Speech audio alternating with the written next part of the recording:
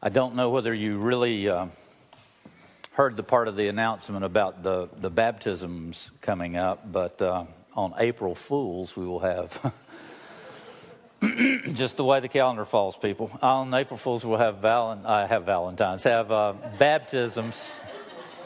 And there is a sheet back there. I don't know whether you were distracted by the plunger, and don't really know how all of that tied in together, but maybe somehow or other. But I know there were quite a few in between the two services that had asked about when the next baptisms would be, and that will be it. So if you are looking forward, never been baptized before, or you were baptized maybe as an infant and you want to do that as an adult by immersion on profession of faith, we would be happy for you to join us in our next baptism service on April the 1st. So, I think that's all my announcements. I had a couple more at first service, but I'm not going to ask you to come to the 9 o'clock service, because if you do, we won't have anybody at 11:15. It worked real well, didn't it? That is crazy. In this church, we believe that the Bible is the inspired and infallible Word of God. We like to remind you of that every week. It's the only standard that we use for faith and life. So listen as I read to you from God's Word. We're going to begin in Matthew chapter 9, verse 36. When he, that would be Jesus, when he saw the crowds, he had compassion on them because they were harassed and helpless, like sheep without a shepherd. Then he said to his disciples, "The harvest is plentiful, but the workers are few. Ask the Lord of the harvest, therefore, to send out workers into his harvest field." Beginning of chapter 10. He called his 12 disciples to him and gave them authority to drive out evil spirits and to heal every disease and sickness. These are the names of the 12 apostles. First, Simon, who was called Peter, and his brother Andrew. James, son of Zebedee, and his brother John. Philip and Bartholomew. Thomas and Matthew, the tax collector, the one that is writing this account. James, son of Alphaeus and Thaddeus. Simon the Zealot, and Judas Iscariot, who betrayed him. These 12 Jesus sent out with the following instructions. Do not go among the Gentiles or enter any town of the Samaritans. Go rather to the lost sheep of Israel. As you go, preach this message. The kingdom of heaven is near. Heal the sick, raise the dead, cleanse those who have leprosy, drive out demons. Freely you have received, freely give. Do not take anything along. I can't read this. Do not take along any gold or silver or copper in your belts. Take no bags for the journey, or extra tunic or sandals or staff, for the worker is worth his keep. Whatever town or village you enter, search for some worthy person there and stay at his house until you leave. As you enter the home, give it your greeting. If the home is deserving, let your peace rest on it. If it is not, let your peace return to you. If anyone will not welcome you or listen to your words, shake the dust off your feet when you leave that home or town. I tell you the truth, it will be more bearable for Sodom and Gomorrah on the day of judgment than for that town. The new series that we're starting today is titled As You're Going. And we actually get it from the beginning of verse 7 here. It says, as you go, preach this message. In this passage and in many other passages in the New Testament, throughout Paul's letters too, in the original language that it was written in the Greek, the verb for go doesn't mean go and then stop. It means go and continue going. Keep on going. Do it again and again. And again, when Jesus gave the command to his disciples, just before he departed, where he said, go and make disciples of all nations, he wasn't saying to those people, okay, you go, and that's the end of it. He was saying, as you go, as you're going out. And it means that not only for those disciples was the command given, but it was given for the ones that came after them, and the ones that came after them, and the ones that came after them, and eventually for us here. So as you're going, we want to look at the things that Jesus did as he was going around his daily life in around the Sea of Galilee, and actually throughout Israel. We talked last time, 2 times ago. I didn't talk last time, remember? 2 times ago we talked about this idea of the harvest is plentiful, but the workers are few. And Jesus said, ask the Lord of the harvest, therefore, to send out workers into the harvest field. He said, pray that God will send the workers for the harvest field. He had called for the workers, and then the people that were doing the praying began to understand that, wow, it's us. We're the ones that are supposed to be the workers. They were convicted. They began to see the world as Jesus sees it, through his eyes, through his compassionate heart. They saw that they were not just called to go out and to warn the world far from God about this coming judgment. They were to pray about it as well. Both things went hand in hand. You can't have one without the other. You see, prayer is not all that's required in Jesus' command. The believer who prays for God to send workers and then is unwilling himself to go, well, it's almost as if he's insincere in the prayer or hypocritical even. Why would you pray for others to go if you're not willing to do it yourself, to commit to go yourself? There's a story about Martin Luther. Remember the great reformist Martin Luther from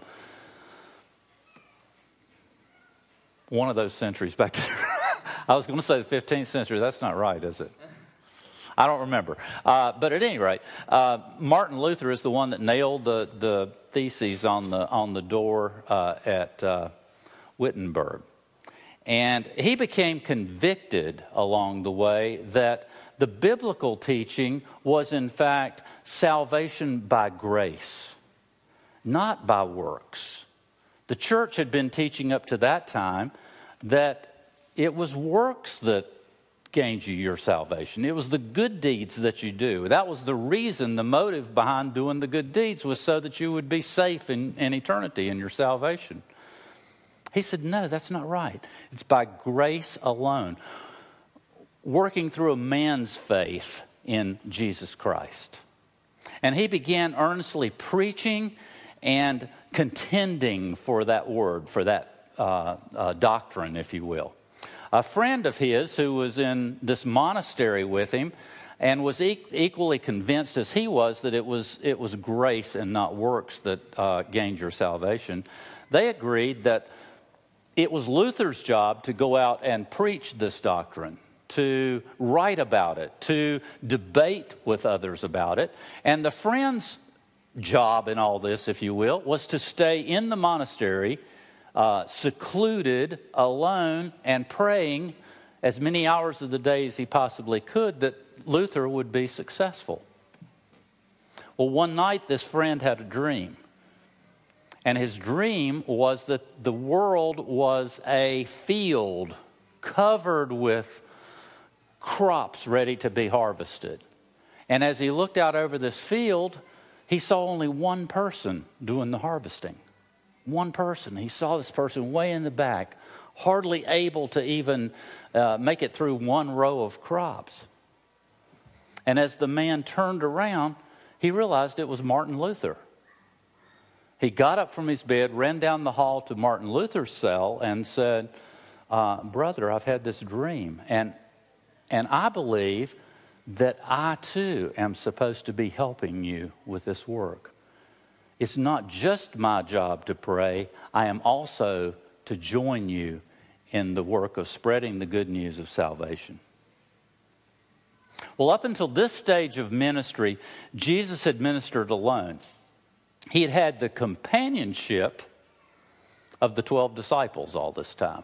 And he'd had the company of a vast multitude of others that were following him around. We're not really sure how many there were. Thousands to be sure. But none of them participated in his ministry except as observers and perhaps as recipients of the ministry that was taking place. Jesus was God's sole worker on this earth for that great harvest field called the world. Matthew 10:1 says Jesus called his 12 disciples.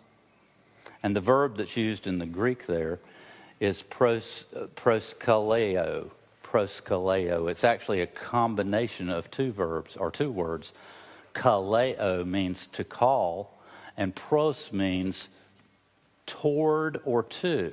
So it has the meaning of Jesus called these people to himself so that he could be face to face with them, have a meeting face to face. A relationship was built up in which he could teach them the things that he needed to teach them. When Jesus called his disciples then, he was making more than just a casual request of them. There was a purpose involved, and the purpose that was laid out there was commissioning them to do the Lord's service. Commissioning them. We're having ministry training right now on Tuesday evenings. It ends this week. Next Sunday, we will have a time of commissioning those new people that are on our ministry team to service in this church. On March 25th, we will be commissioning some people from our church that are going to Haiti on a mission trip. Sending them out. On April Fool's Day, not Valentine's, on April Fool's Day, we will be having a baptism service where we will be, in essence, commissioning people to become a part of God's family, a part of the kingdom work. They want to show that public expression of what's already happened in their hearts. In verse 1 of Matthew chapter 10, Matthew calls these people that we're looking at, these 12, he calls them disciples. And disciples, as we've talked about before, means learner or student or something like that. At that period of time, a disciple was one that wanted to be just like, in every way, his rabbi. Wear the same things, walk the same way, talk the same way, study the same way, eat the same food, sleep the same place. They became their rabbi. The Jewish tradition is that they walked so closely in their rabbi's footsteps that their feet would become covered with the dust of their rabbi. That's how close they wanted to be to their rabbi. In verse 2, Matthew calls the same group of 12 people apostles. Apostles, and that word just means the ones who are sent, the ones who are sent out. Meaning, of course, that they were qualified representatives that had been sent to do a mission work, a special purpose behind it for a special time. Jesus didn't call the disciples who became apostles on the basis of their worthiness. You understand that? Not on the basis of their worthiness, not on the basis of their personal capabilities, and certainly not on the basis of their faith, but solely on the basis of what he saw he could make of them through the power of the Holy Spirit. None of these 12 in this list that we just read, initiated this. They didn't come to him and say, I'd like to be a disciple of yours. And certainly none of them said, I'd like to be an apostle. It was he who did the calling. Near the end of his ministry in John 15:16, it's recorded, Jesus says, you did not choose me, but I chose you and appointed you. The calling was all his. They had no part in the calling. We can, to a great extent, extrapolate that to where we are today. We think we choose Jesus, when in essence, God has chosen us. During the 3 years of internship that they spent with Jesus, we see actually very few signs in these 12 of maturity or reliability. Those were not their hallmark traits. But we see many signs of pettiness, and we see many signs of inadequacy. Yet they were there with Jesus for a purpose. And what was that purpose? What do you think that purpose was? Well, the first fill-ins on your little handout sheet there kind of tell us that. They had to learn as disciples before they could minister as apostles. There was some training to take place. They had to be trained. You couldn't just turn them loose and expect them to do what was to be done. And to every believer, Jesus says, take my yoke upon you and learn from me. Learn from me. Just think with me for a minute. Imagine learning from Jesus. Most of us have been in school, in college, university, in graduate school, in motivation seminars where we've had some absolutely excellent teachers. Some that we walked away from saying, wow. But can you imagine learning from Jesus day by day? Much can be learned in the classroom, even in Jennifer's classroom. Much can be learned from good books. Much can be learned from personal experience. But, and here's the thing, spiritual growth comes best from close contact with God. Close contact. Where does that happen for you and me today? Where is that close contact? We're doing a course here on Thursday nights called Habits of the Christ Follower. What we looked at last week was quiet time. What we didn't talk about in service last week was quiet time. Man, there were some people that were uncomfortable with the quiet time last week. You don't come to church for 30 minutes of quiet time. Quiet time. Not Bible study. Not where you open up your Bible and read and make notes and memorize and meditate and study through the scriptures. That's not quiet time. Not prayer time where you're on your knees pouring out your heart to God. Quiet time. Where you are quiet. Listening for Him to speak to you. You ever thought of that concept? He wants to speak to you. He has something to say to you. But we've got such noise going on out here, such distraction in our lives that we can't hear Him.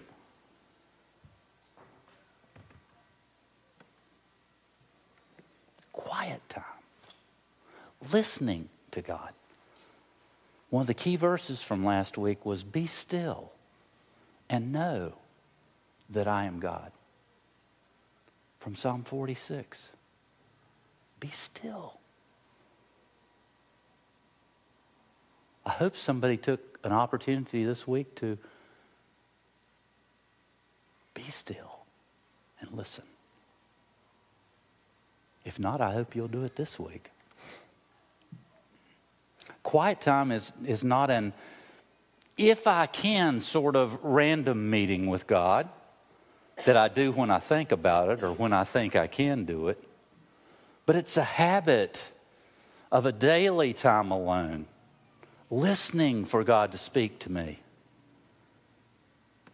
A time set aside when you can give God the best part of your day, the first part, hopefully, of your day. I told the group on Thursday night that for like 2 months now, I've been waking up at 3 o'clock every morning. And that's when I get up, go have my quiet time, 30 minutes or so, and then go back to bed.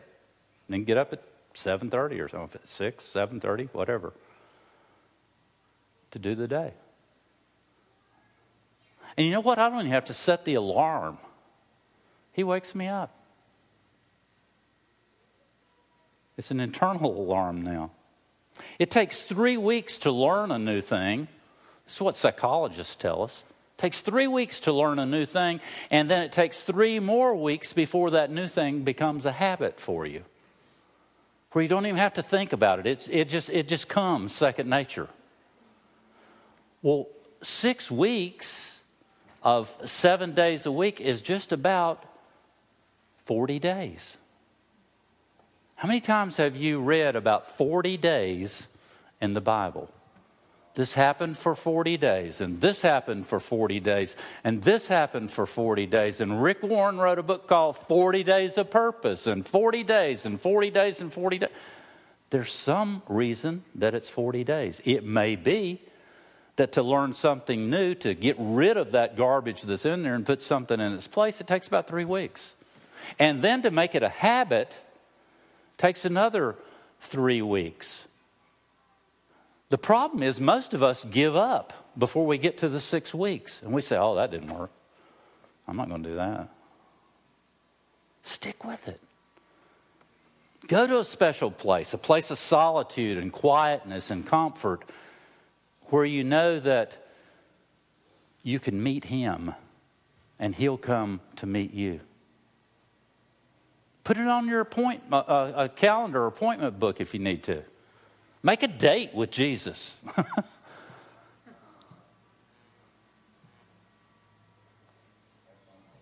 Have you ever been stood up on a date? How do you feel? How do you think He feels when we stand Him up? He's expecting us for our quiet time.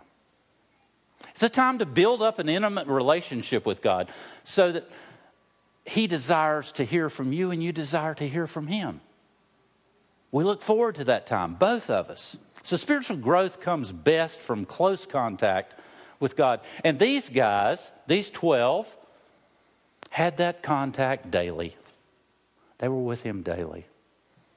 It might be well for us to look at these names here again. The names of the 12 apostles. First, Simon, who is called Peter. His brother Andrew. James, the son of Zebedee, and his brother John. The John who wrote the book of John and Revelation and 1st, 2nd, and 3rd John. Philip and Bartholomew. Thomas and Matthew the tax collector who wrote this book. James, son of Alphaeus, and Thaddeus. Simon the Zealot, and Judas Iscariot, the one who betrayed Him.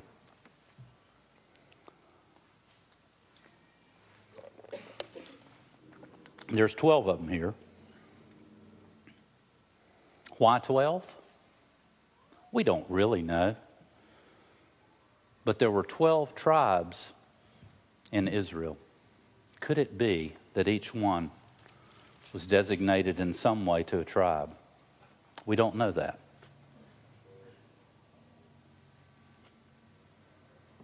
Now, when I did some research, and I was telling the first service group that I think at some time in the future I'd like to do a series just on these 12. Some of them we know real well, Peter and John and Matthew, and even Thomas, Andrew. Someone we don't know anything about other than their name is in this list right here. This list is given in Matthew. There's a list of them that's given in Mark. There's a list that's given in Luke. And then there's a list that's given in Acts. The same names. They seem to be divided into 3 groups of 12. And the first name in each one of those 3 groups is the same, which indicates to me that that person, that man, must have been the leader of that group. So they had small groups, and this was a small group leader, if you will. The other names within that group are the same, but they're in different orders. So obviously those don't have as much priority as the leader does. There's some brothers here. We know the tax collector. We know some fishermen people. You know, the sons of Zebedee, of course, were fishers. Peter and Andrew were fishers. Some of them we don't know what they did. It's just an interesting study. But these disciples, they were humanly defective, and they were very inept. We do know that. See, society routinely sets standards of qualification for virtually everything that happens around us. If you'll think about that, you'll know. Businesses establish qualification for employees. They say this employee has to meet these qualifications educationally. This employee has to wear this, and he can't wear this. This employee needs to look this way and can't look this way. Yada, yada, yada, you know, so forth. Advertisements for jobs list qualifications too. They're there to help us match up with the jobs that are available. A person has to qualify in order to buy a house or a car, to get a credit card, to enroll in college, to receive a driver's license, on and on. Qualifications seem to be important. But these guys were highly unqualified. And they seem to be plagued by shortcomings. I pulled out 4 different shortcomings that I could find, and I'm sure there's others if I just took a little more time to look at them. The first shortcoming I saw was their lack of spiritual understanding. These are the apostles now, and they didn't understand spiritual things. On one occasion, Peter said to Jesus, "Explain this parable to us." And Jesus replied, "Are you still lacking in understanding?" And when Jesus gave the disciples an object lesson in humility, that's what he was teaching, was humility and servanthood.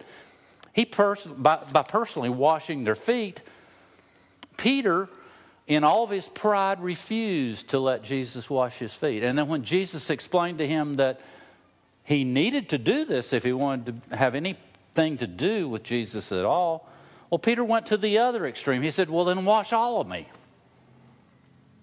So by those 2 responses, it's obvious that Peter didn't understand what was going on. He didn't have that spiritual understanding.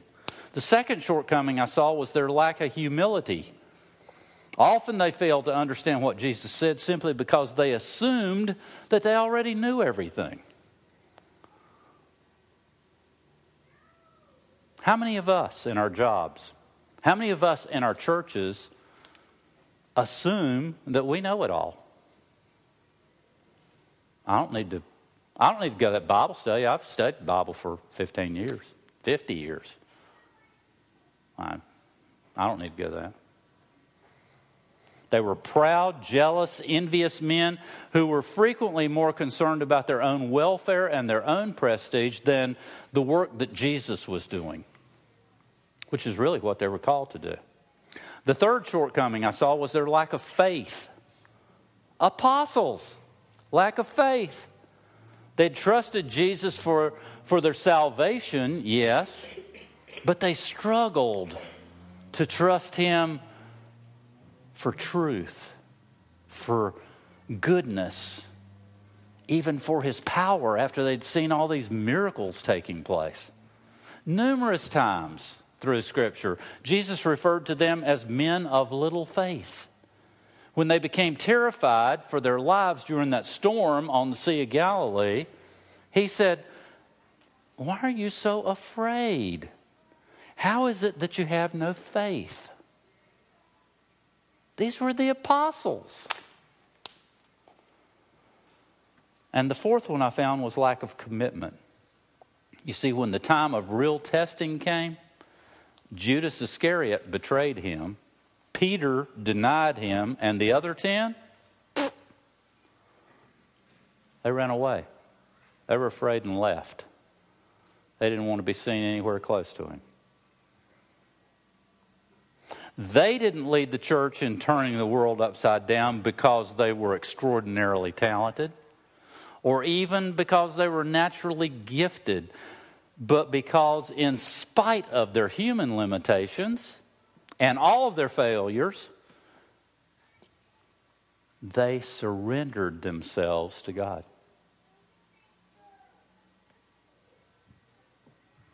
And God's power is perfected in our weaknesses, in our mess-ups. He can perfect his power. So for 3 years they lived with Jesus. He healed the sick, he cleansed the demon-possessed, he raised the dead. You know, he loved everybody and anybody. It didn't matter who they were. And in Mark 3:14 it says, "Now he appointed the 12 that they might be with him." Why? In order that they might become like him. And they did. One of our values here, I saw this between the two services, I had forgotten we had it up, is Christ-likeness. We want renovators to be like Christ. We want them to become like Christ. Well, how do you become like Christ? You spend time with him. Because you become like the people that you hang out with. Isn't that true? You start talking like them, thinking like them, dressing like them, walking like them, eating like them. You become like the people you spend the most time with. You want to become like one of the characters on the soaps? Keep watching the soaps every afternoon. You want to become like Snooki, the epitome of Jerseyite? Is that the right word? Jerseyite? What do they call people? Jerseyite, okay. Well, then keep watching her on reality TV. New Jerseyan. But if you want to be like Jesus, spend time with Jesus. You're going to become like who you spend time with. Alone. Daily. So what about these 12 that were listed here? Well, the only plan that God has for reaching the world, it's kind of scary, isn't it? The only plan that God has for reaching the world is for those people who know him to tell somebody else that doesn't know him. There's not a plan B. That's his plan. Kind of a dumb plan, isn't it? And he's counting on these apostles, these inept, unqualified people, and now they're counting on us? Oh my. Maybe we need to help him with a plan B.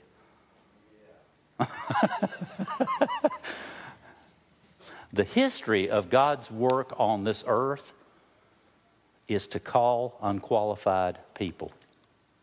Once they're called, those unqualified people are equipped by him to do the work that he calls them to do. It never works the other way around. It's the work of the Holy Spirit in us that makes that possible. A great writer can take a worthless piece of paper, pen a poem on that piece of paper, and it becomes valuable. A great painter can go down to the store and buy a 50-cent piece of canvas, paint a picture on it, and the picture becomes priceless. A wealthy man can sign his name to a worthless piece of paper. And just because of his name, it can be worth $1 million. In an infinitely greater way, Jesus Christ can take a worthless, corrupted, repulsive life and transform that life into a child of God and make him a useful worker in his kingdom work. There was a guy named Henry Drummond who was a Scottish author and evangelist. And he was invited one time to speak at this exclusive men's club in downtown London. He went, and his talk began with this statement: "Gentlemen, the entrance fee into the kingdom of heaven is nothing. However, the annual subscription fee is everything." Because Jesus paid the total price for salvation, it costs you and me nothing to be his disciples. It costs us nothing. It's free. But here's the big idea on your sheets. To become a faithful Christ follower costs everything that we have. Everything. The 12 men that Jesus called as disciples and then transformed into apostles were willing to pay everything. They turned their backs on their occupations, turned their backs on their lifestyles, their homes, their families, their plans, their aspirations, their hopes, their dreams, and they committed themselves totally to following Jesus. Remember when he said, "Come be fishers of men," and these guys that had fished for all their lives, that's all they knew, dropped their nets and followed him. They didn't care where it led. They didn't care what it cost. They were 100% in. They were a committed few among an unbelieving many. The apostles were ordinary men. Yet there has never been a task in the history of this entire world equal to that task that these common men carried out.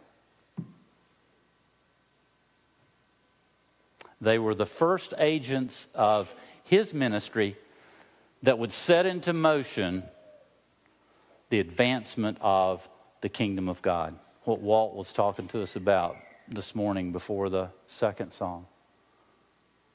They helped to usher in the kingdom of God. That's our responsibility today. And just like in Jesus' time and throughout the rest of history, there's false disciples that are willing to accept whatever part of the gospel fits their personal inclination. They'll take some, leave some out. I've seen Thomas Jefferson's Bible, and he cut out parts that he didn't think were true. They couldn't be possible. Unimportant things like the virgin birth. If he didn't think it was possible, he cut it out of the book. Became his Bible instead of the Bible. And these false disciples, they're willing to be identified as Christians, yes. They'll belong to a church. They'll be active in the work of the church. And they'll even give money to support the church. But they have no intention whatsoever of giving themselves completely and totally to Jesus Christ as their Lord and their Master. First Simon, who was called Peter, and his brother Andrew, James, the son of Zebedee, and his brother John, Philip and Bartholomew, Thomas and Matthew the tax collector, James the son of Alphaeus and Thaddeus, Simon the zealot, and Judas Iscariot who betrayed him. Those 12, and the list goes on and on and on and on, down through the ages right to today. Some of you may be on this list. Some of you may want to be on this list and are not yet. It starts with spending time alone with him, listening to him speak to you, hearing what he has to say, and then choosing to obey it. As you go, as you're going, preach this message. The kingdom of heaven is near. Heal the sick. Raise the dead. Cleanse those who have leprosy. Drive out demons. Freely you have received. It cost you nothing. Freely you have received. Freely give. We've said before here at this table that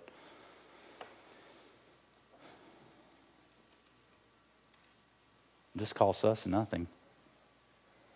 And it cost Jesus his life. On the night before he was betrayed, he took bread at the meal and he broke that bread. And he said, "This is my body, this, which is broken for you." And after dinner, he took the cup, poured the wine in, saying, "This cup is the new covenant in my blood, poured out for the forgiveness of your sins. As often as you eat this bread and drink this cup, you remember my death until I come." There's a promise. He's coming. He's coming. I don't know whether it'll be this afternoon during the Daytona 500. I don't know whether it'll be tonight. I don't know whether it'll be this coming week. I don't know whether it'll be a year or so in the future. He's coming, though. He promised he would come. His kingdom is here now, and he's coming. We get to see into the kingdom a bit during this in-between time. We get to see some wonderful glimpses of what it's going to be like.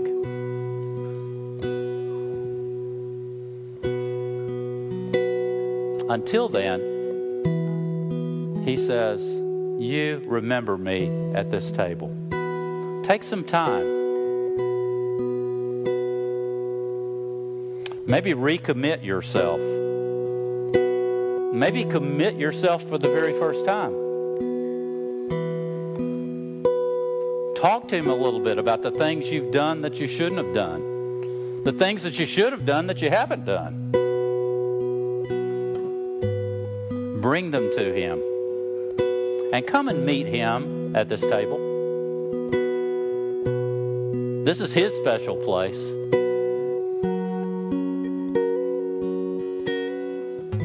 As the servers come, I want to remind you that in Renovation Church we use wine.